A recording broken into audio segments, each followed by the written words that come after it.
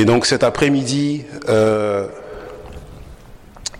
nous allons nous concentrer sur l'épître de Paul aux Thessaloniciens, le premier épître, des chapitres 5, des versets 16 à 22, mais nous allons lire à partir du verset 12. Donc il s'agit des recommandations finales et des salutations aux membres de l'Église de Thessalonique. Lisons pour la gloire de notre Seigneur Jésus-Christ. Nous vous demandons, frères, d'avoir de la considération pour ceux qui travaillent parmi vous, qui vous dirigent dans le Seigneur et qui vous avertissent. Ayez pour eux la plus haute estime avec amour à cause de leur œuvre. Soyez en paix entre vous.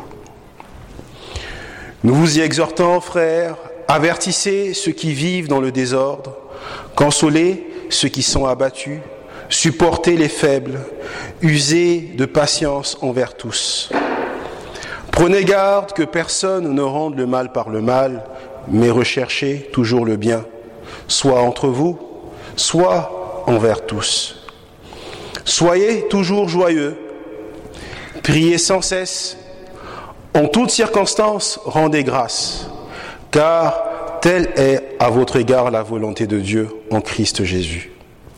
N'éteignez pas l'esprit, ne méprisez pas les prophéties, mais examinez toutes choses, retenez ce qui est bon, abstenez-vous du mal sous toutes ses formes. Parole du Seigneur. Amen. Un peu de sucre.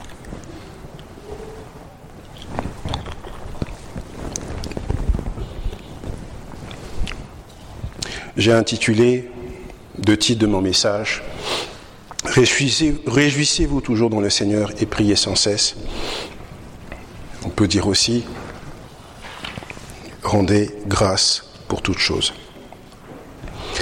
Et donc arrivé à cette dernière section du message de Paul aux Thessaloniciens, et avant sa bénédiction finale, nous sommes amenés à nous poser une question fondamentale. Quel est le but de l'Église ? Cette question est étroitement liée aux dernières exhortations de Paul que nous avons lues depuis le verset 12.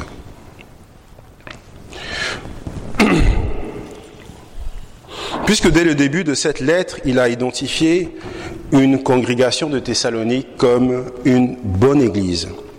Paul n'a pas corrigé dans cette lettre une erreur doctrinale majeure, comme dans Galates, ou pour réprimander certaines immoralités, comme on l'a vu, comme il va le faire plus tard dans 1 Corinthiens.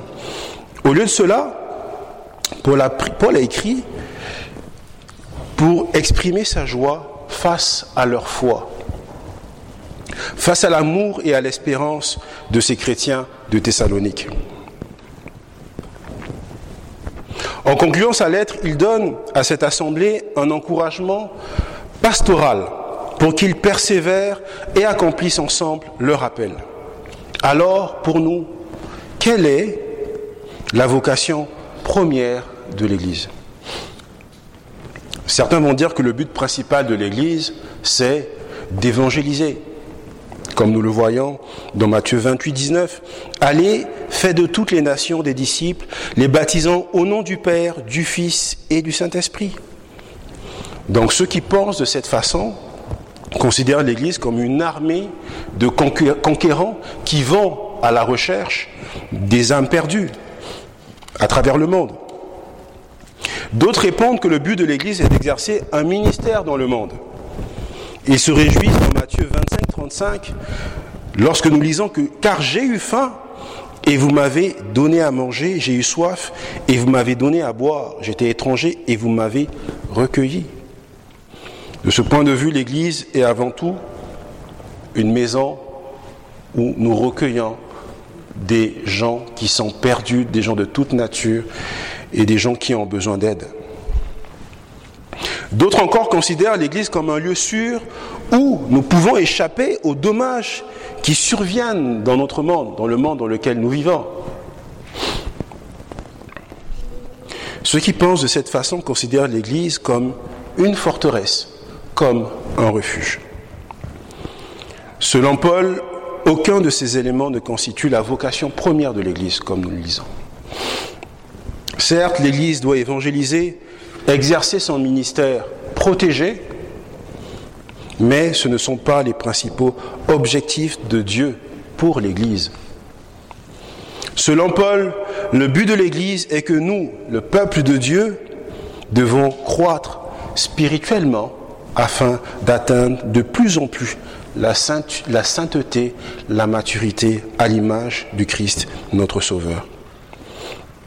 Et ce principe est peut-être exprimé plus clairement dans le 4e épître de Paul aux Éphésiens, qui est une lettre largement considérée pour l'Église. Et là, il est écrit dans Éphésiens 4, 13 à 15, « Jusqu'à ce que nous soyons tous parvenus à l'unité de la foi et de la connaissance du Fils de Dieu, à l'état d'homme fait, à la mesure de la stature parfaite de Christ.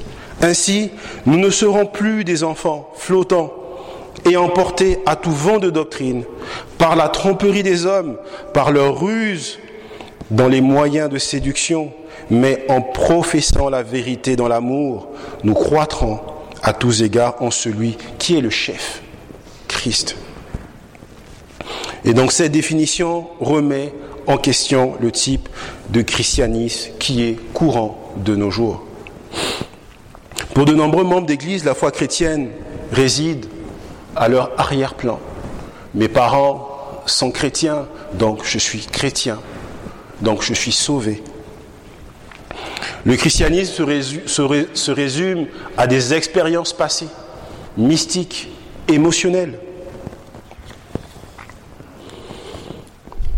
Les gens pensent peu à la Bible, ne pensent pas à Dieu, ni à leurs conditions spirituelles, et ils tirent très peu de la puissance de la piété dont dispose notre Christ.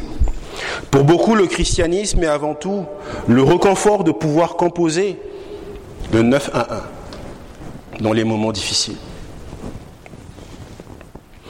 Martin Lloyd-Jones se pose la question: est-ce que la vérité chrétienne est quelque chose que vous aimez avoir et savoir qu'elle est là si vous tombez gravement malade, ou si un proche tombe malade, ou si vous êtes soudainement confronté à la perte de vos revenus, à la perte d'un travail, ou lorsqu'un désastre survient, ou lorsque vous êtes sur votre lit de mort?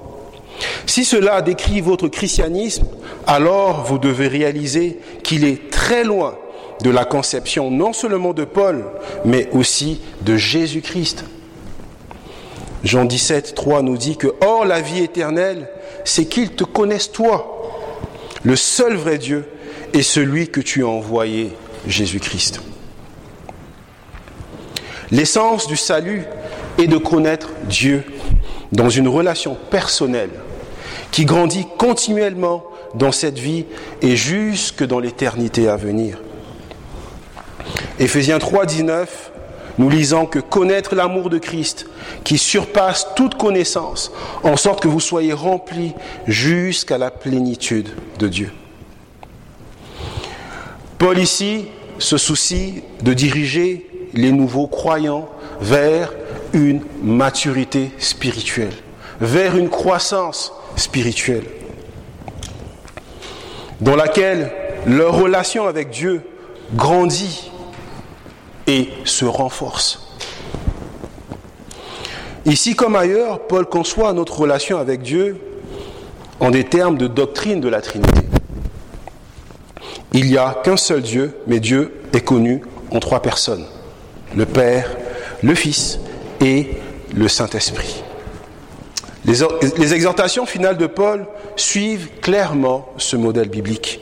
Grâce à notre relation, lorsque nous lisons Éphésiens 2, verset 18, grâce à notre relation avec Dieu le Fils, les croyants sont mis en communion avec Dieu le Père grâce à la puissance fournie par Dieu, le Saint-Esprit. Dans 1 Thessaloniciens 5, comme nous l'avons lu des versets 14 au verset 15, l'apôtre appelle les croyants à entrer dans le sacrifice, spécialement dans le ministère du Fils. Pour répondre à l'appel de Paul à reconnaître les oisifs, ceux qui sont paresseux, encourager les timides, aider les faibles, être patient avec eux tous et de suivre les traces de Jésus, qui a commencé la dernière scène en enfilant la serviette de serviteur et en lavant les pieds de ses disciples. Jean 3,15, car je vous ai donné un exemple, afin que vous fassiez comme je vous ai fait. Paul nous appelle à une attitude humble, personnelle et sacrificielle, soucieux du bien-être des autres. Et ce que nous allons voir des versets 16 au verset 22, Paul ouvre de nouvelles dimensions à la Trinité, en nous apprenant comment établir cette relation avec le Père et le Saint-Esprit. La Bible nous enseigne que pendant que le Fils accomplit notre salut, le Père joue le rôle d'ordonner sa volonté salvifique pour nous. Et Paul décrit, comme nous allons le voir, des versets 16 au verset 18, vivre dans l'amour du Père. Et deuxièmement, des versets 19 au verset 22, maintenir et entretenir le Saint-Esprit. Sans plus tarder, mon premier point, vivre dans l'amour du Père, des versets 16 au verset 18.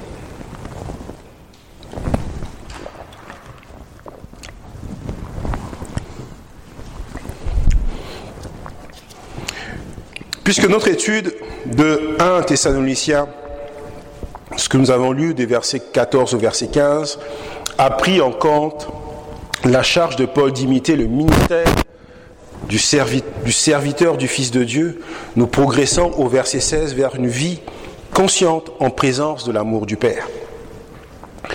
Paul exprime ce principe en des termes d'une triple exhortation que nous lisons des versets 16 au verset 18. Soyez toujours joyeux, priez sans cesse, rendez grâce en toutes choses, car c'est à votre égard la volonté de Dieu en Jésus-Christ. Soyez toujours joyeux, priez sans cesse, rendez grâce en toutes choses, car c'est à votre égard la volonté de Dieu en Jésus-Christ. Donc ces trois réponses, la joie, la prière, mais pas une prière tout court, une prière incessante, et l'action de grâce, sont des produits d'une vie consciemment ouverte à l'amour du Père, à notre relation avec le Père. Lorsque nous parlons de joie chrétienne, nous devons d'abord faire la différence avec la joie que le monde éprouve. Une joie qui est plus émotionnelle. Une joie qui est juste présente quand tout va bien. Mais en tant que chrétien, notre joie doit être même dans les afflictions. Notre joie doit également être dans les épreuves. Et c'est de cette joie-là dont il est question ici. La joie chrétienne ne dépend pas de la façon dont les choses se passent, mais peut s'épanouir même au milieu des grandes afflictions.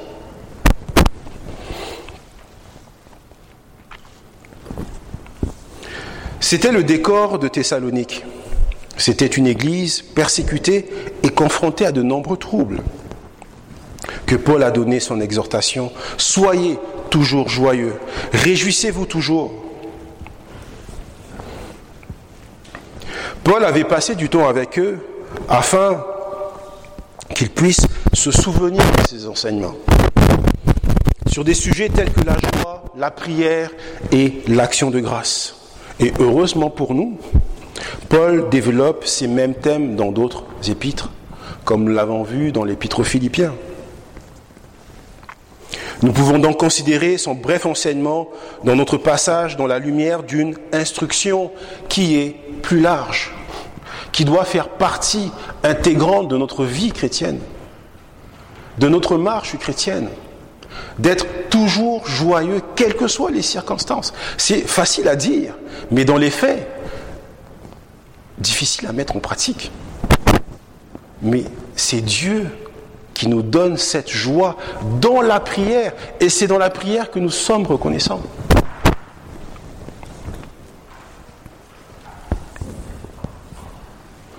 En parlant de joie, si les circonstances agréables ne sont pas la cause du bonheur d'un chrétien, alors quelles sont les sources de joie? Premièrement, les chrétiens se réjouissent du don que le Père a fait de son Fils pour qu'il soit notre Sauveur. Rien que ça devrait alimenter notre joie. Que le Père ait donné son Fils unique, mourir pour nous, pour nos péchés, pour que nous puissions avoir la vie éternelle. Ce serait suffisant pour nous de manifester cette joie. En tant que chrétiens, nous disons, peu importe ce que le monde me fait, Dieu a donné son Fils pour nous, pour que nous ayons la vie éternelle. Quelles que soient les afflictions que nous vivons, Dieu nous a donné son Fils unique. Même si nous sommes rejetés, Dieu a donné son Fils unique. Paul a raisonné de cette façon dans Romains 8,32. Disons que, puisque Dieu, lui qui n'a point épargné son propre Fils, mais qui l'a livré pour nous tous, comment ne nous donnera-t-il pas aussi toutes choses avec lui? John Lilly, un pasteur réformé écossais du 19e siècle, note certaines raisons pour nous réjouir en Christ en disant: De quoi notre nature ruinée a-t-elle besoin et qu'elle ne peut trouver en Christ? Un sang expiatoire pour purifier de tout péché, une justice dans laquelle même l'œil de la sainteté divine ne peut discerner aucune tache ou imperfection, une puissance qui soumet et renouvelle pour nous former à l'image divine, un enseignant pour instruire notre ignorance, un ami pour nous encourager, un souverain sacrificateur apparenté pour intercéder pour nous dans les lieux célestes et nous réconcilier avec Dieu, un berger sage, fidèle, doux et tout-puissant pour nous conduire, nous nourrir et nous garder à travers le désert dans les pâturages lumineux spacieux, toujours frais et qui ne fanent pas d'éternité. C'est l'image de notre berger, celui sur qui nous nous reposons. C'est lui qui nous donne cette joie. C'est lui qui est cette source de la joie. Ce n'est pas dans le monde que nous allons retrouver cette joie. Parce que la joie du monde est éphémère. Elle est passagère. Mais cette joie éternelle, nous l'avons en Christ Jésus par le sacrifice. Son sacrifice vivant sur la croix. Selon Pierre, se réjouir, selon 1 Pierre 1,8, se réjouir en Jésus est l'une des principales marques d'un vrai chrétien. Parce qu'il dit, vous l'aimez sans l'avoir vu, vous croyez en lui sans le voir encore, vous réjouissant d'une joie merveilleuse et glorieuse, même sans le voir. Nous l'aimons. Sans le voir, nous avons confiance en lui. Et c'est l'essence même de la foi. Jésus a parlé dans le même temps émotionnel lorsqu'il a dit, dans Jean 8, 56, « Abraham, votre père, a tressailli de joie de ce qu'il verrait mon jour. Il a vu et il s'est réjoui. » Et même dans Luc 2, 10, les anges qui ont annoncé la naissance de Jésus nous ont donné un exemple de réjouissance en annonçant une bonne nouvelle d'une grande joie qui sera pour tout le peuple, pour tout le monde. Les chrétiens peuvent et doivent se réjouir dans tous les contextes du don de Dieu, de son Fils. Dans tous les contextes du don de Dieu pour son Fils. C'est pas évident. Nous allons vivre tout type de situation. Des catastrophes autour de nous, la perte d'un être cher, la perte d'un emploi aussi. Mais nous avons un sujet de réjouissance dans le don de Dieu de son Fils pour nous. La deuxième source de joie chrétienne est la relation avec le Père que Jésus a obtenue grâce à son œuvre salvatrice. Ce que Paul décrit dans Romains 5, verset 1, lorsqu'il dit « Étant donc justifiés par la foi, nous avons la paix avec Dieu par notre Seigneur Jésus-Christ. » Nous avons la paix avec Dieu par notre Seigneur Jésus-Christ.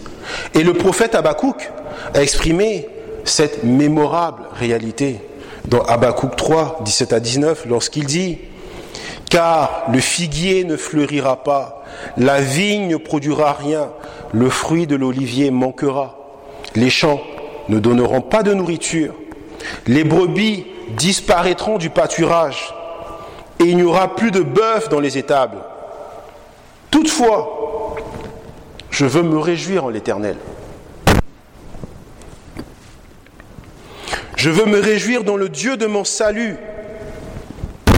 Toutefois, même si nous manquons à manger, nous manquons d'argent, parce que souvent le manque d'argent, nous qui vivons en Occident, ça nous crée un stress.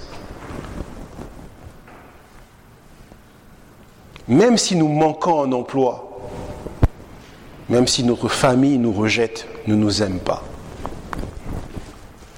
Toutefois, je veux me réjouir en l'Éternel. Je veux me réjouir dans le Dieu de mon salut. L'Éternel, le Seigneur, est ma force. Et il continue, il rend mes pieds semblables à ceux des biches et il me fait marcher sur des lieux élevés. Il est la source de toute providence. C'est lui qui nous fournit ce dont nous avons besoin, ce n'est pas le monde. Notre réflexe lorsque nous sommes en difficulté, c'est de nous tourner vers le monde, vers les hommes, vers du counseling par exemple, vers des conseils. Mais nous avons tout dans la Bible, nous avons tout en Christ. Il nous suffit juste d'ouvrir la Bible. Lorsque nous sommes persécutés, lorsque nous vivons des situations difficiles, nous avons comment a réagi Job dans ces multiples épreuves. Comment le Seigneur a été avec Abraham. Et nous voyons, et ça je vous invite aussi les mercredis, ou à revoir tout ce que nous avons vu dans le livre de la Genèse. C'est un livre qui est très riche. On peut se dire que c'est historique, mais c'est une source de bénédiction. À voir tous ces patriarches qui ont vécu cette foi, qui ont eu confiance en leur Dieu. Nous avons tout dans la Bible.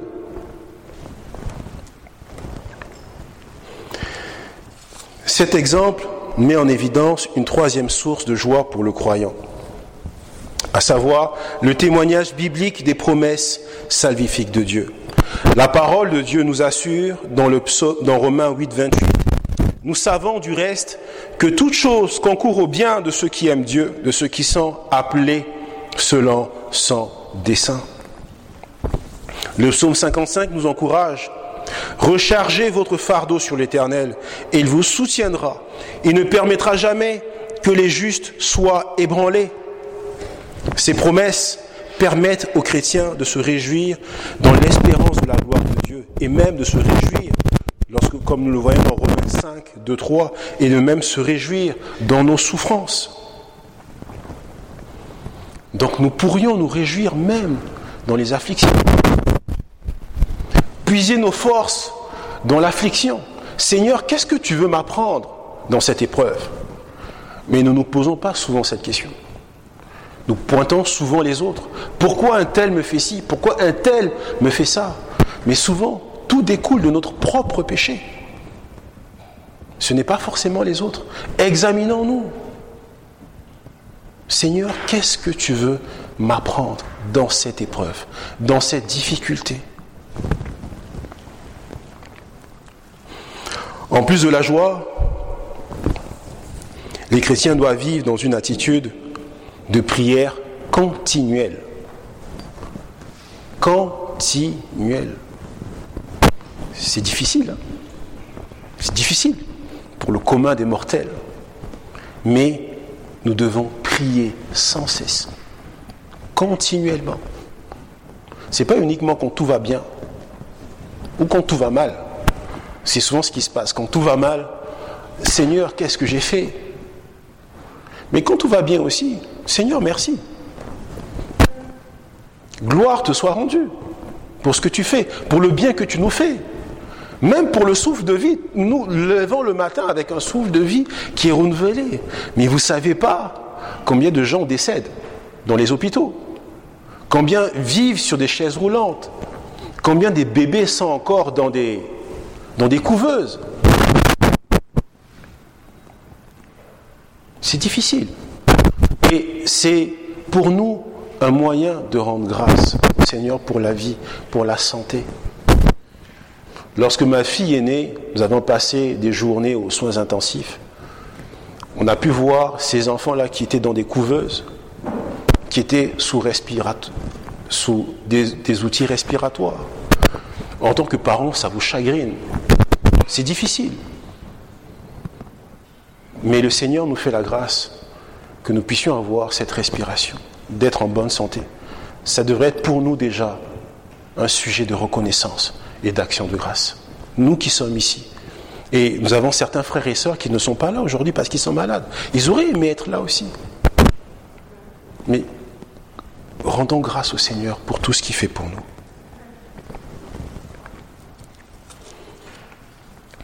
Et il nous dit dans 1 Thessaloniciens 5, verset 17, « Priez sans cesse ». Il ne suggère pas aux chrétiens d'abandonner toutes leurs activités, d'abandonner, parce que souvent c'est un peu... on confond les choses. Prier sans cesse, ça ne veut pas dire arrêter de travailler. Je pars de mon emploi parce que le Seigneur me dit de prier parce qu'il va me bénir. Non, c'est pas ça. Il ne nous dit pas d'abandonner ce que nous faisons, d'abandonner notre emploi ou quoi que ce soit. Prier sans cesse, c'est que nous vivons pour Christ.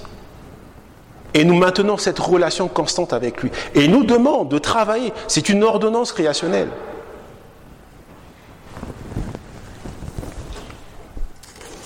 Paul préconise la prière non seulement comme une action, mais aussi comme une attitude.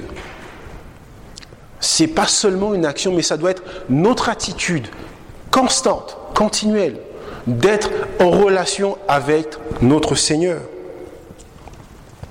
Ainsi, au milieu des devoirs et des loisirs les plus communs de la vie, il est encore possible pour nous de nous engager dans une vie de prière constante.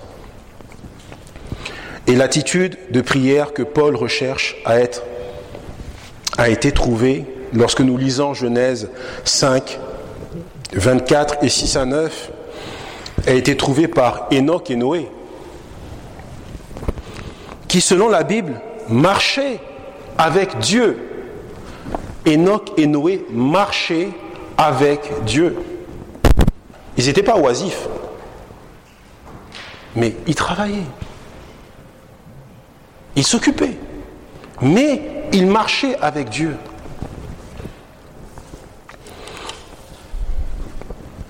Il n'est pas difficile alors de voir la relation entre la joie dans le Seigneur et la prière, puisque Paul les relie fréquemment.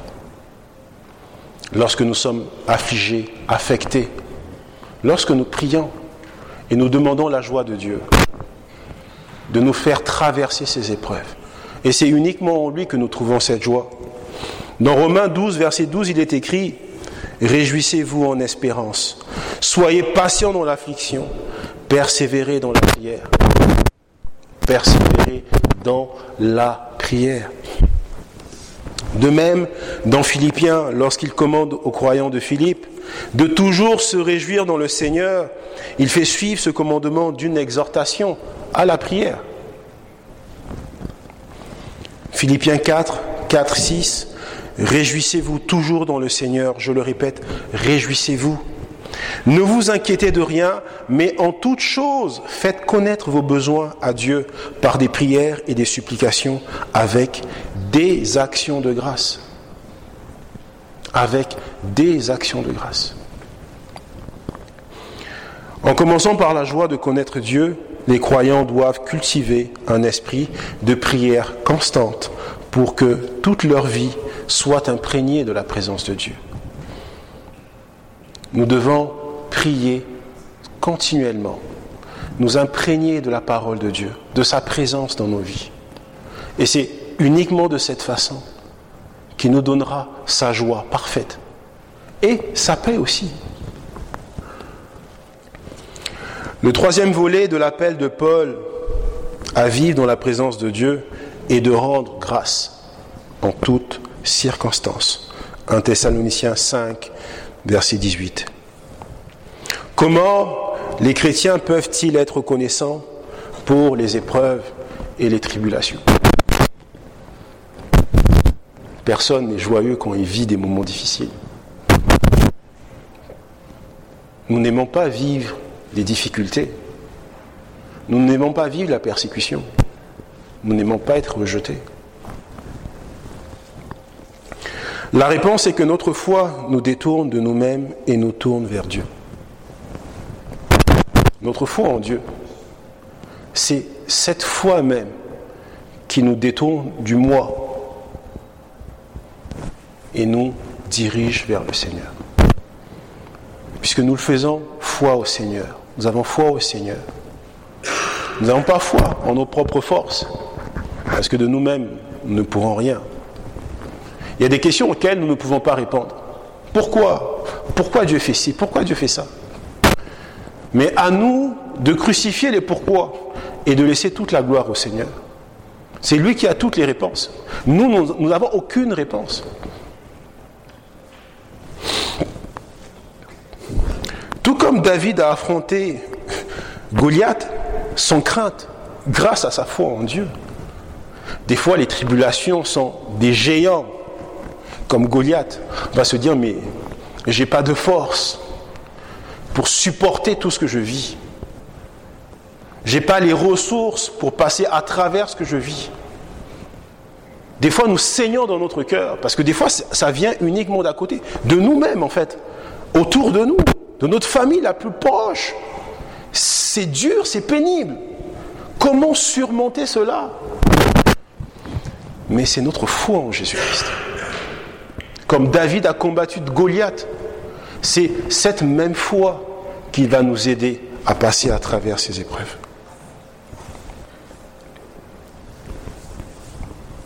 Les chrétiens affrontent toutes les menaces et tous les dangers avec gratitude envers Dieu, dont ils savent qu'il règne souverainement notre savoir et notre salut. Jean Calvin a écrit « Car quoi de plus approprié ou de plus propre à nous apaiser que lorsque nous apprenons que Dieu nous embrasse si tendrement en Christ, qu'il tourne à notre avantage et à notre bien-être tout ce qui nous arrive, lorsque nous avons foi en lui. » Et Jean Calvin continue « Gardons donc à l'esprit qu'il s'agit d'un remède spécial pour corriger notre impatience. » Souvent on veut que ça se termine vite. On souffre tellement, c'est difficile, on veut que ça s'arrête. Mais notre foi en Christ, c'est là qu'est le remède à notre impatience. Et Jean Calvin continue « Détournez nos yeux du regard sur les maux présents qui nous tourmentent et dirigez nos regards vers une considération d'une autre nature, d'une nature divine. N'ayant pas les regards sur ce monde, mais uniquement sur notre Dieu, notre Seigneur. » Paul note que ces réponses gracieuses à la présence aimante de Dieu sont la volonté de Dieu en Jésus-Christ à notre égard, dans le verset 18. Dieu ne veut pas nécessairement que nous ayons une bonne santé ou des richesses terrestres. C'est pas ça le but de Dieu pour nous.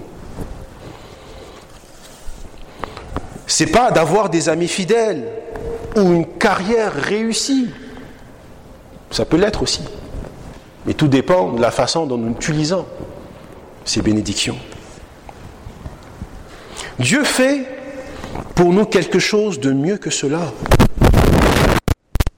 Il nous donne son Fils pour être notre Sauveur.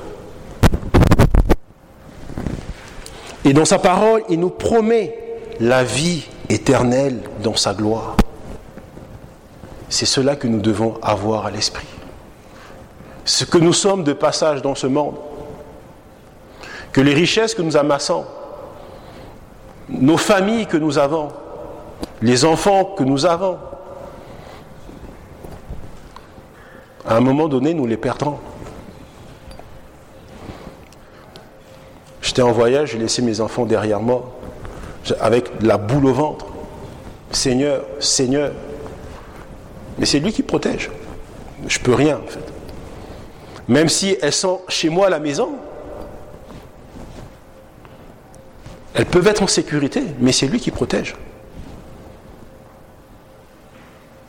C'est en Christ que nous avons une protection. Forte protection. C'est en lui que nous avons le réconfort. C'est en lui que nous avons une espérance dans la vie. Et c'est la vie éternelle. C'est sa volonté que nous grandissions dans la maturité. Dans cette maturité de la joie, de la prière et de l'action de grâce. Prière, joie, prière, action de grâce. La grâce de Dieu nous est révélée en Christ et la puissance du Saint-Esprit pour cette transformation spirituelle vient de notre foi en Jésus-Christ. Nous n'atteignons pas la joie en cherchant à être heureux, mais en recherchant le Christ et en venant à Dieu à travers les promesses de sa parole. Nous n'arrivons pas à la prière au moyen d'un horaire rigoureux. Je vais prier tous les jours à 6 heures du matin, tous les jours à 14 heures. Mais en réalisant tout ce que Dieu a pour nous en Christ. Prier doit être aussi notre dynamique. Ce n'est pas uniquement à 6 heures tous les matins ou prier uniquement à l'heure du repas. Mais notre vie entière doit être une vie de prière, une vie de reconnaissance. Dès notre réveil, en allant nous coucher, merci Seigneur parce que tu m'as protégé sur le chemin du transport, du trajet, en allant au travail, par exemple. C'est d'être reconnaissant pour la santé qu'on donne à nos proches aussi. Même si nous savons que ça nous peine qu'ils ne connaissent pas le Seigneur, mais qu'ils sont encore en vie. Et nous prions intensement pour que le Seigneur fasse une œuvre considérable dans leur vie, afin qu'ils puissent le connaître et le suivre. Nous deviendrons reconnaissants non pas au moyen de rappels que nous plaçons sur notre bureau, ça peut être des post-it, mais en apprenant à mieux connaître Dieu et en réfléchissant à tout ce que lui nous a assuré éternellement dans son Fils. Le psaume 16, comme nous l'avons lu ce matin, des versets 8 et 9 déclarent « J'ai constamment l'Éternel sous mes yeux. Quand il est à ma droite, je ne chancelle pas. Aussi mon cœur est dans la joie, mon esprit dans l'allégresse, et mon corps repose en sécurité. » C'est le cœur confiant et adorateur, affirme David, qui connaît la joie du Seigneur. Mon deuxième point, des versets 18 au verset 22, alimenter la flamme du Saint-Esprit.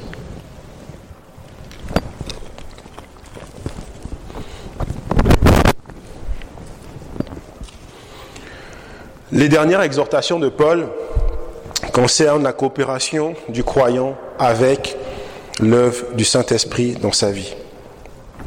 Tout comme croyants, nous devons entrer de manière sacrificielle dans le ministère du serviteur du Fils et vivre consciemment dans l'amour du Père.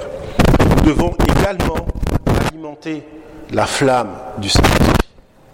Alimenter la flamme du Saint-Esprit en nous. Dans le même esprit, Paul exhorte ses lecteurs, il nous exhorte aussi. Au verset 19, n'éteignez pas l'esprit. N'éteignez pas l'esprit. Le ministère du Saint-Esprit est parfois comparé, lorsque nous lisons Matthieu 3, verset 11, et Acte 2, verset 3, comparé à un feu. Donc résister au ministère du Saint-Esprit équivaut à éteindre un feu avec de l'eau et des cendres. Et vraisemblablement, cette extinction se produit lorsque nous croyons, nous remplaçons la parole de Dieu par autre chose. Lorsqu'au lieu de nous reposer sur la parole de Dieu, nous nous tournons vers les hommes. Nous nous tournons vers les choses de ce monde. La prière est le culte collectif par des activités terrestres ou des plaisirs pécheurs. Lorsque nous remplaçons notre culte, nos moments de prière, par nos loisirs personnels, c'est vrai que tout nous est accessible, mais tout ne nous est pas utile. Comment nous nous édifions? Comment nous occupons nos pensées?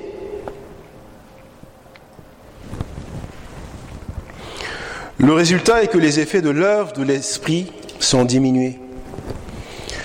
Et Paul avait identifié plus tôt dans cette lettre la paresse, l'immoralité et d'autres péchés qui éteignent l'esprit dans la vie d'un homme et entraînent la perte de la puissance et la joie spirituelle. Les préoccupations particulières de Paul se concentrent sur la négligence ou le rejet de la parole révélée de Dieu. 1 Thessaloniciens 5, verset 20, il écrit « Ne méprisez pas les prophéties. » Ne méprisez pas les prophéties. Paul mentionne occasionnellement les prophètes du Nouveau Testament dans 1 Corinthiens 12, verset 28, Éphésiens 3, verset 5. Et nous souvenons que ces premières églises ne possédaient pas encore de Nouveau Testament. Ils n'avaient rien d'écrit. Donc Dieu a fourni les prophètes pour déclarer la parole de Dieu concernant le salut en Jésus. Ces prophètes pouvaient également prédire les événements futurs, mais leur tâche principale, à l'époque, consistait à annoncer l'Évangile. Ils étaient des prédicateurs du Nouveau Testament avant que ce message ne soit enregistré par écrit. Ces hommes doués appartenaient à l'époque des fondations des apôtres et une fois le canon biblique achevé, nous sommes tous d'accord que leur fonction de prédiction a aussi cessé. Nous avons la Bible.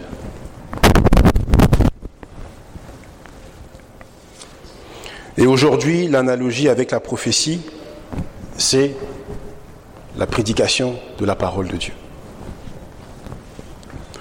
Le message de l'Évangile. Nous devons nous consacrer au ministère de la Bible, à la lecture personnelle et surtout à la prédication de l'Évangile. Soit la parole de Dieu façonnera notre pensée, ou le message du monde étoufferait la voix de Dieu et étoufferait le ministère du Saint-Esprit. Cependant, chaque fois que nous insistons sur l'importance de suivre les enseignements de la parole de Dieu, nous risquons d'être confrontés à de faux enseignements. C'est inévitable. Le Nouveau Testament met fréquemment en garde contre les loups qui détestent les brebis, des loups dans la bergerie, dans Matthieu 7, verset 15. Des faux enseignants qui égarent intentionnellement leurs disciples, ainsi que des charlatans religieux égoïstes, comme nous avons vu dans Philippiens 3, 18 à 19, Et nous savons que le ministère de Paul se heurtait fréquemment à l'opposition de faux enseignants, dont beaucoup étaient extérieurement plus impressionnants que lui. Dans 1 Corinthiens 2, verset 1-4, il était donc important que les Thessaloniciens écoutent les vrais prophètes et ferment leur oreille aux faux enseignants. Et on se pose la question de savoir comment allait-il faire cela. Et Paul continue, il écrit: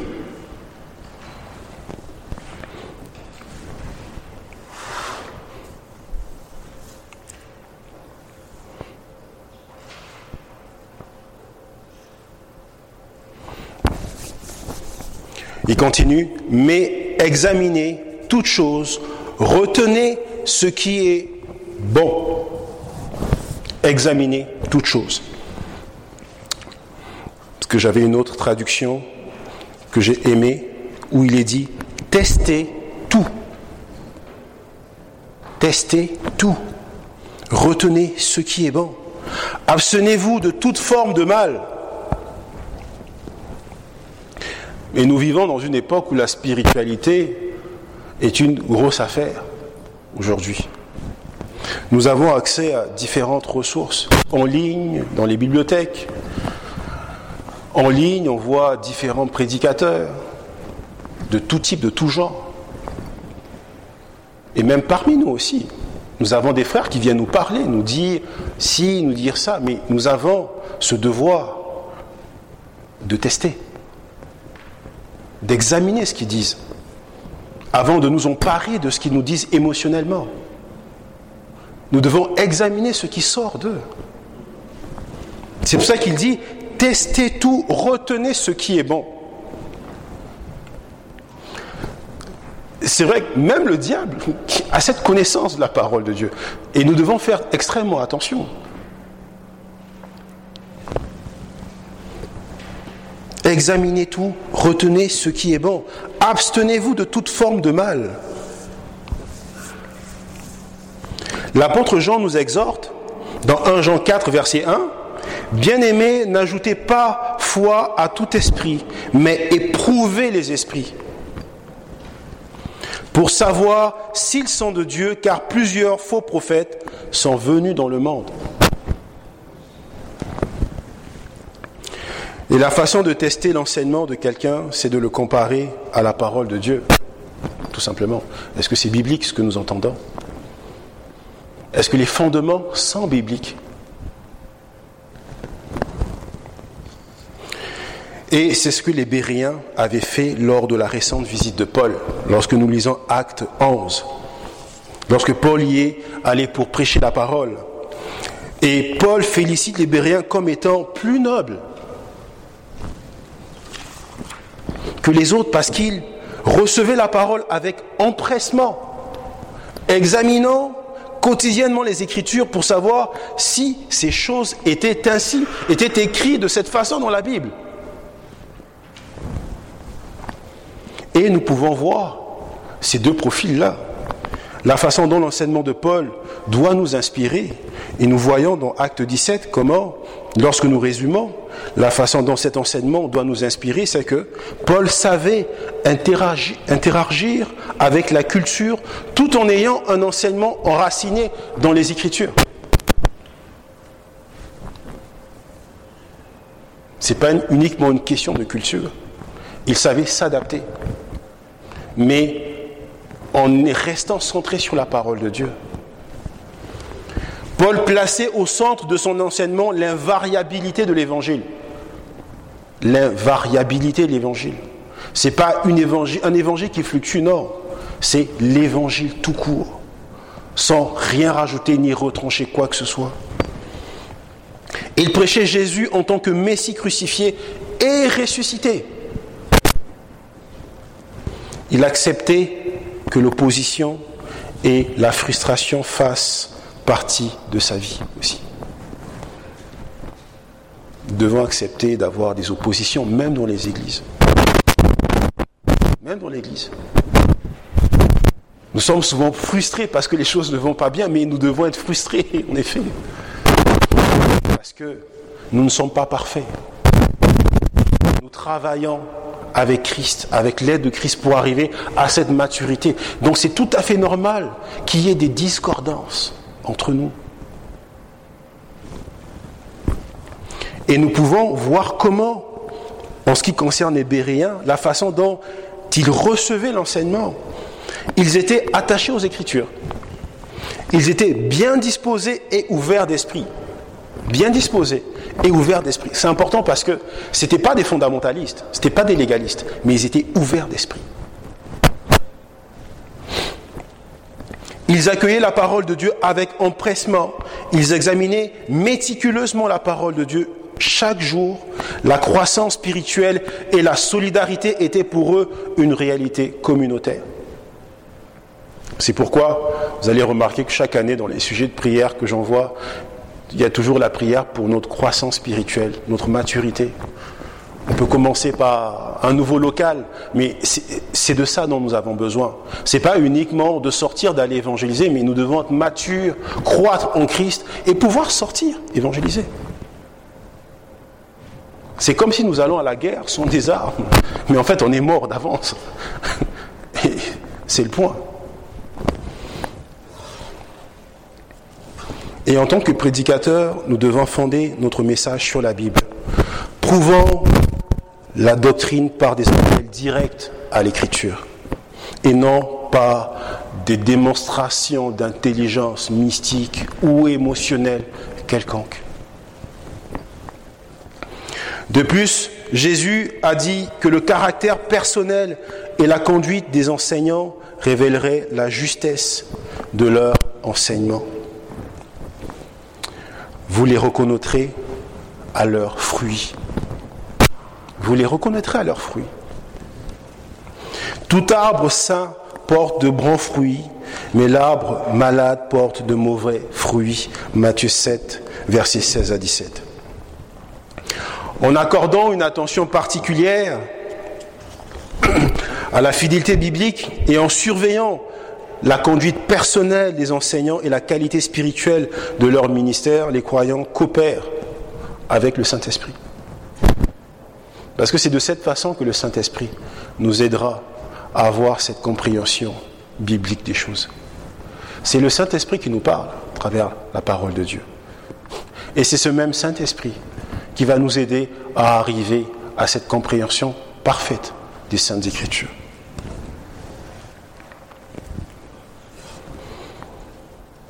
Examinez toutes choses, testez tout, dit Paul, et retenez ce qui est bon. Le mot de Paul pour l'idée de tester signifie prouver, comme on éprouve un métal, la solidité d'un métaux. En tant que croyants, nous devons examiner l'enseignement pour sa véritable qualité biblique, en retirant ce qui est bon et vrai selon l'Écriture, et en prenant toujours soin, comme nous le voyons, de nous abstenir de toute forme de mal. De toute forme de mal. Chaque fois qu'il est clair que l'enseignement encourage l'adoration de soi, je peux venir ici vous faire étalage de ma vie. Mais ce n'est pas la parole de Dieu. Je peux parler d'expérience personnelle ou quoi que ce soit. Ce n'est pas la parole de Dieu. Ça ne doit pas occuper la centralité, ne pas être au centre de la prédication.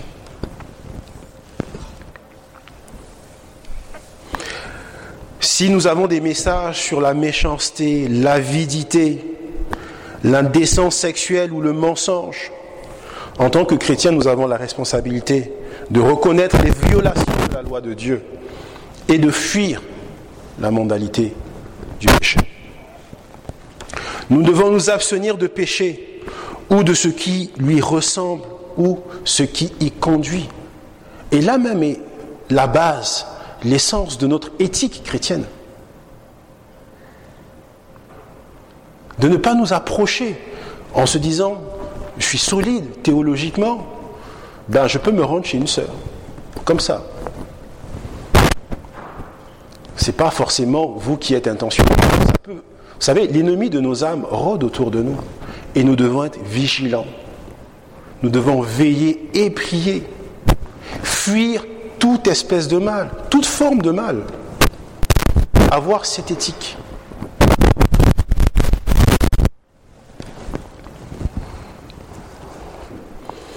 Celui qui ne se méfie pas des apparences du péché ou qui n'en fuit pas les occasions et qui n'en évite pas les tentations et les approches ne sera pas gardé longtemps du péché. Pourquoi Joseph a fui. Il a fui le péché. C'est pas qu'il était solidement ancré dans la parole. Il a préféré fuir. Ne pas rester là. Mais tout dépend de la place aussi où nous nous trouvons. Comme Salomon et Bathsheba, il s'est retrouvé à la mauvaise place. Et il a nourri tout type de pensée. Et nous savons ce qui s'est passé. Le psaume 51. Dans Galates 5, 25, Paul écrit que les croyants doivent rester en phase avec l'Esprit. Si nous vivons par l'Esprit, marchons aussi par l'Esprit.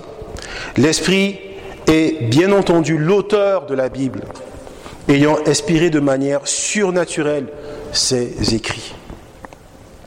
La façon d'entendre l'Esprit aujourd'hui n'est pas d'ouvrir notre cœur aux impressions mystiques.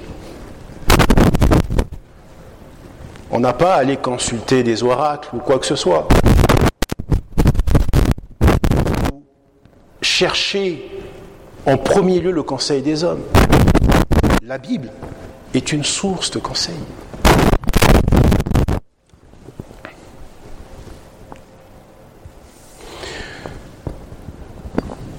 Nous vivons à une époque où les voix sensuelles du monde étoufferont bientôt l'influence du Saint-Esprit.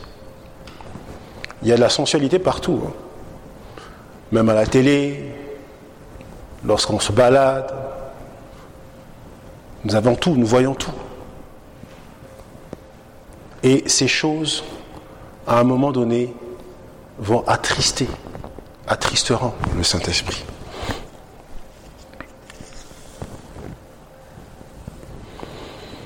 Mais si nous prêtons attention à la Bible et restons en phase avec l'application des Écritures par l'Esprit à nos vies, il portera le bon fruit par lequel le ministère de Dieu est connu. Galates 5, 22 à 23. Mais le fruit de l'Esprit, c'est l'amour, la joie, la paix, la patience, la bonté, la bienveillance, la douceur, la maîtrise de soi. Ces fruits-là doivent être pour nous une façon de tester aussi. Est-ce que tel frère, je vais écouter tel frère, mais ce qu'il me dit, est-ce que c'est une source de division? Est-ce qu'il est patient? Est-ce qu'il respecte l'autorité? Est-ce qu'il est bon? Est-ce qu'on ressent de l'amour dans ce qu'il dit? C'est de cette façon dont nous devons nous interroger, mais pas émotionnellement embrasser exactement ce que nous entendons.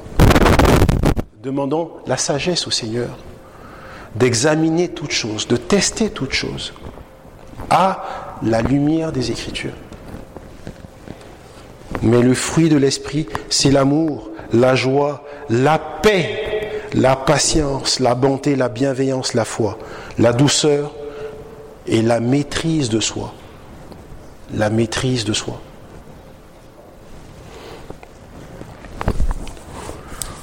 En conclusion, application pour cette nouvelle année qui débute 2024. Le message de Paul est un message pour notre génération de chrétiens aussi aujourd'hui.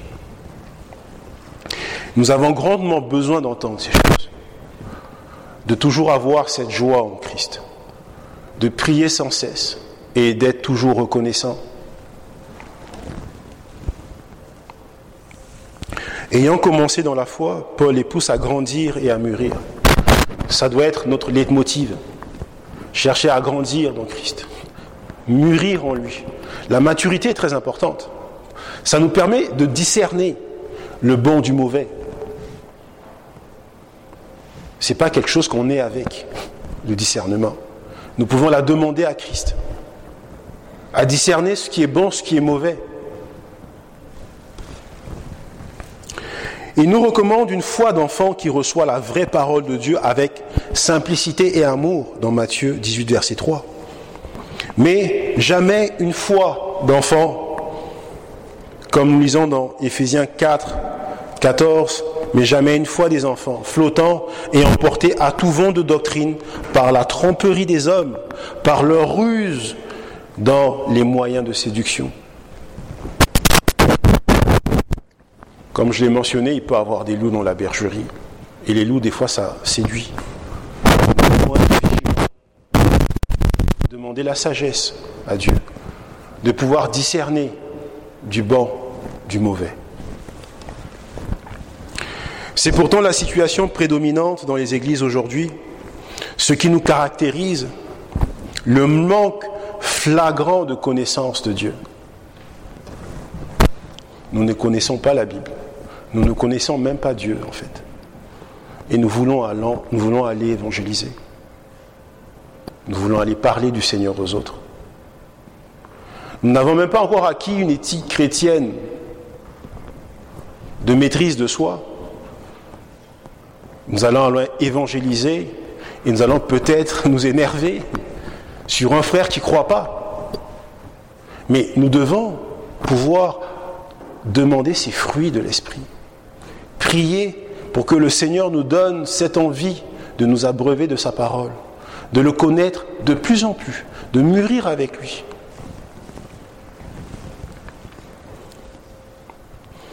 Il y a aussi souvent la superficialité de notre foi. Elle est souvent superficielle. Nous venons à l'église, mais notre cœur n'y est pas. Nous ne faisons pas entièrement confiance à Dieu. Nous venons à l'église parce qu'en effet, nos parents vont à l'église. Et posons-nous la question de savoir, est-ce que nous connaissons ce Dieu-là qui est mort pour nous, pour que nous ayons la vie éternelle?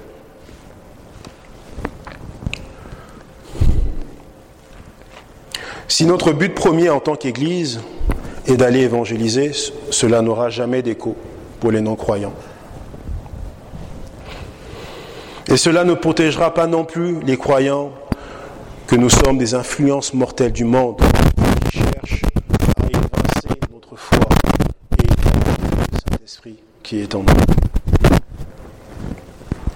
La première priorité pour nous, en fait pour les Thessaloniciens, qui est également pour nous aujourd'hui, est de revenir à la parole divine. Revenir à l'Évangile, à la connaissance de Dieu. Dans la Bible, les chrétiens que nous sommes rencontrent Dieu consciemment dans l'amour du Père et marcher intentionnellement au pas du Saint-Esprit. Nous sommes face à face avec lui.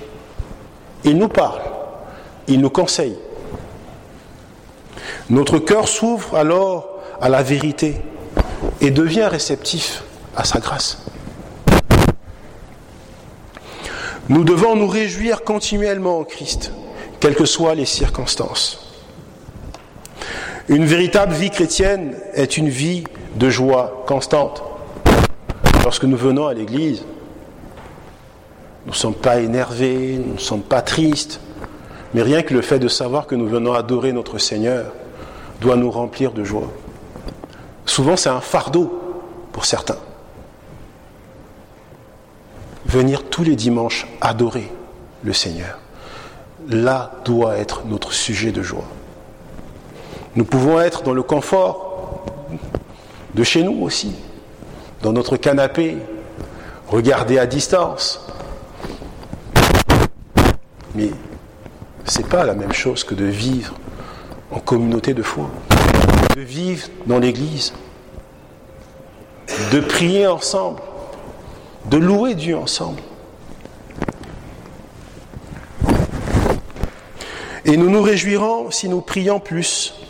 Lorsque nous prions pour les autres, lorsque nous prions pour nos autorités civiles, lorsque nous prions pour nos autorités bibliques aussi, lorsque nous prions pour notre Église.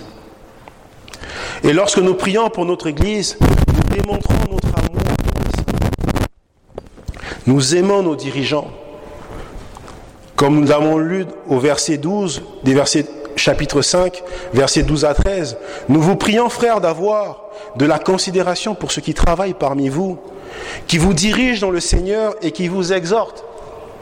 Ayez pour eux beaucoup d'affection à cause de leur œuvre. Soyez en paix entre vous. C'est pas forcément lorsque Paul recommande d'avoir cette affection pour les dirigeants, c'est pas pour leurs dons. C'est pas pour leur capacité à prêcher, c'est pas ni pour leur performance. Parce que nous savons qu'un pasteur ou un ancien quelconque est un pécheur à la base, qu'il peut nous décevoir, il peut nous abandonner aussi. Il peut nous trahir, user de son rôle de berger, des fois pour abuser des brebis. Nous le savons, ça. C'est des choses qui peuvent arriver dans une église et dans les églises. Mais Paul nous dit ici que nous vous prions, frères, d'avoir de la considération pour ceux qui travaillent parmi vous, qui vous dirigent dans le Seigneur, qui vous exhortent. Ayez pour eux beaucoup d'affection à cause de leur œuvre. C'est pas pour leur don, de l'œuvre en fait. Non pas tant pour le don, qui peuvent entraîner des divisions ou du favoritisme. L'un des défis pour atteindre cet idéal est que plus nous connaissons les pasteurs et les anciens, leurs faiblesses, nous faisons confiance au Seigneur. Nous mettons toute notre confiance au Seigneur. Et nous prions pour ces mêmes personnes. Et je pense dans mes sujets de prière, je crois que j'ai demandé de prier pour ceux qui nous enseignent. Et c'est important pour nous de prier pour ceux qui nous enseignent, qui s'appliquent jour et nuit à comprendre ce qu'ils étudient, qu'eux-mêmes les mettent en pratique dans leur vie.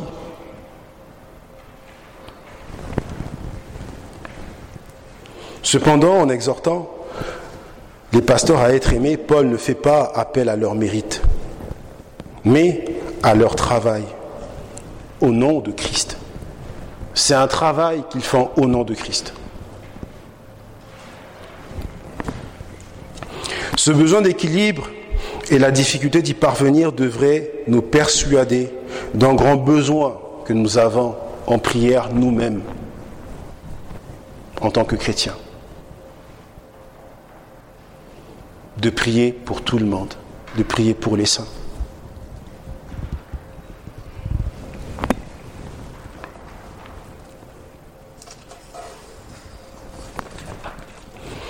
Pourtant, peu importe à quel point nous parvenons à atteindre la norme biblique en matière de direction et d'adhésion à l'Église, nous ne devons pas jamais haïr l'Église.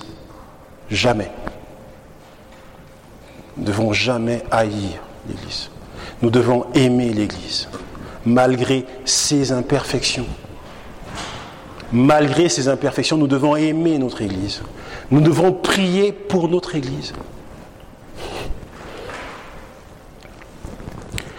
L'Église est l'institution la plus bénie sur terre, la seule construite par le Seigneur Jésus-Christ lui-même, la seule institution qu'il a promis de bénir éternellement. Pour ces raisons, en réponse à notre relation par la foi avec Jésus lui-même, les chrétiens devraient chérir l'Église, prendre soin de l'Église, prier pour l'Église. La prière est une aide pour nous et pour notre relation avec Christ. Si nous prions sans cesse, nous ne manquerons pas de sujets d'action de grâce.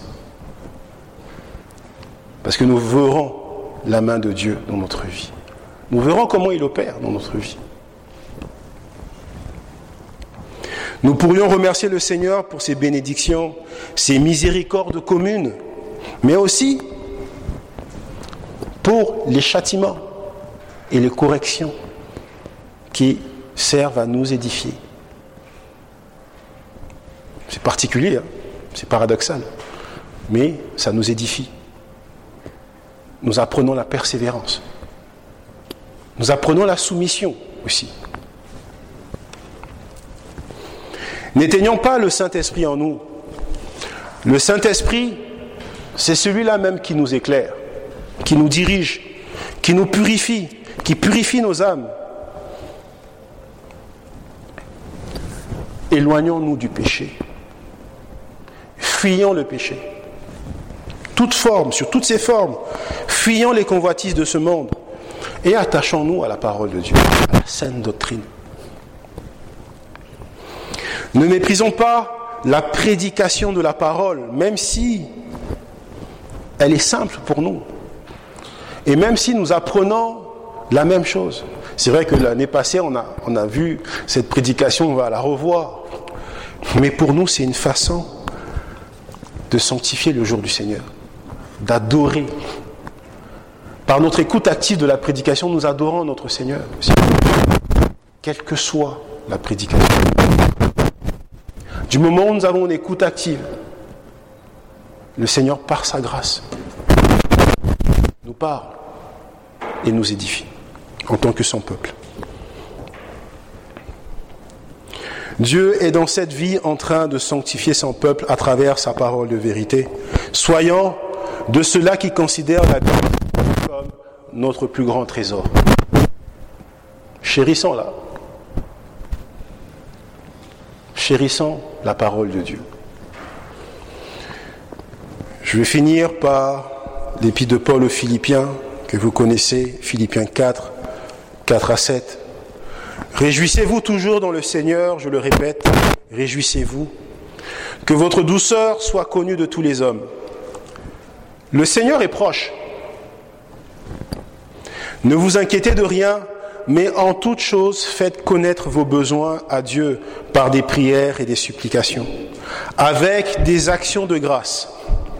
Et la paix de Dieu, qui surpasse toute intelligence, gardera vos cœurs et vos pensées en Jésus-Christ.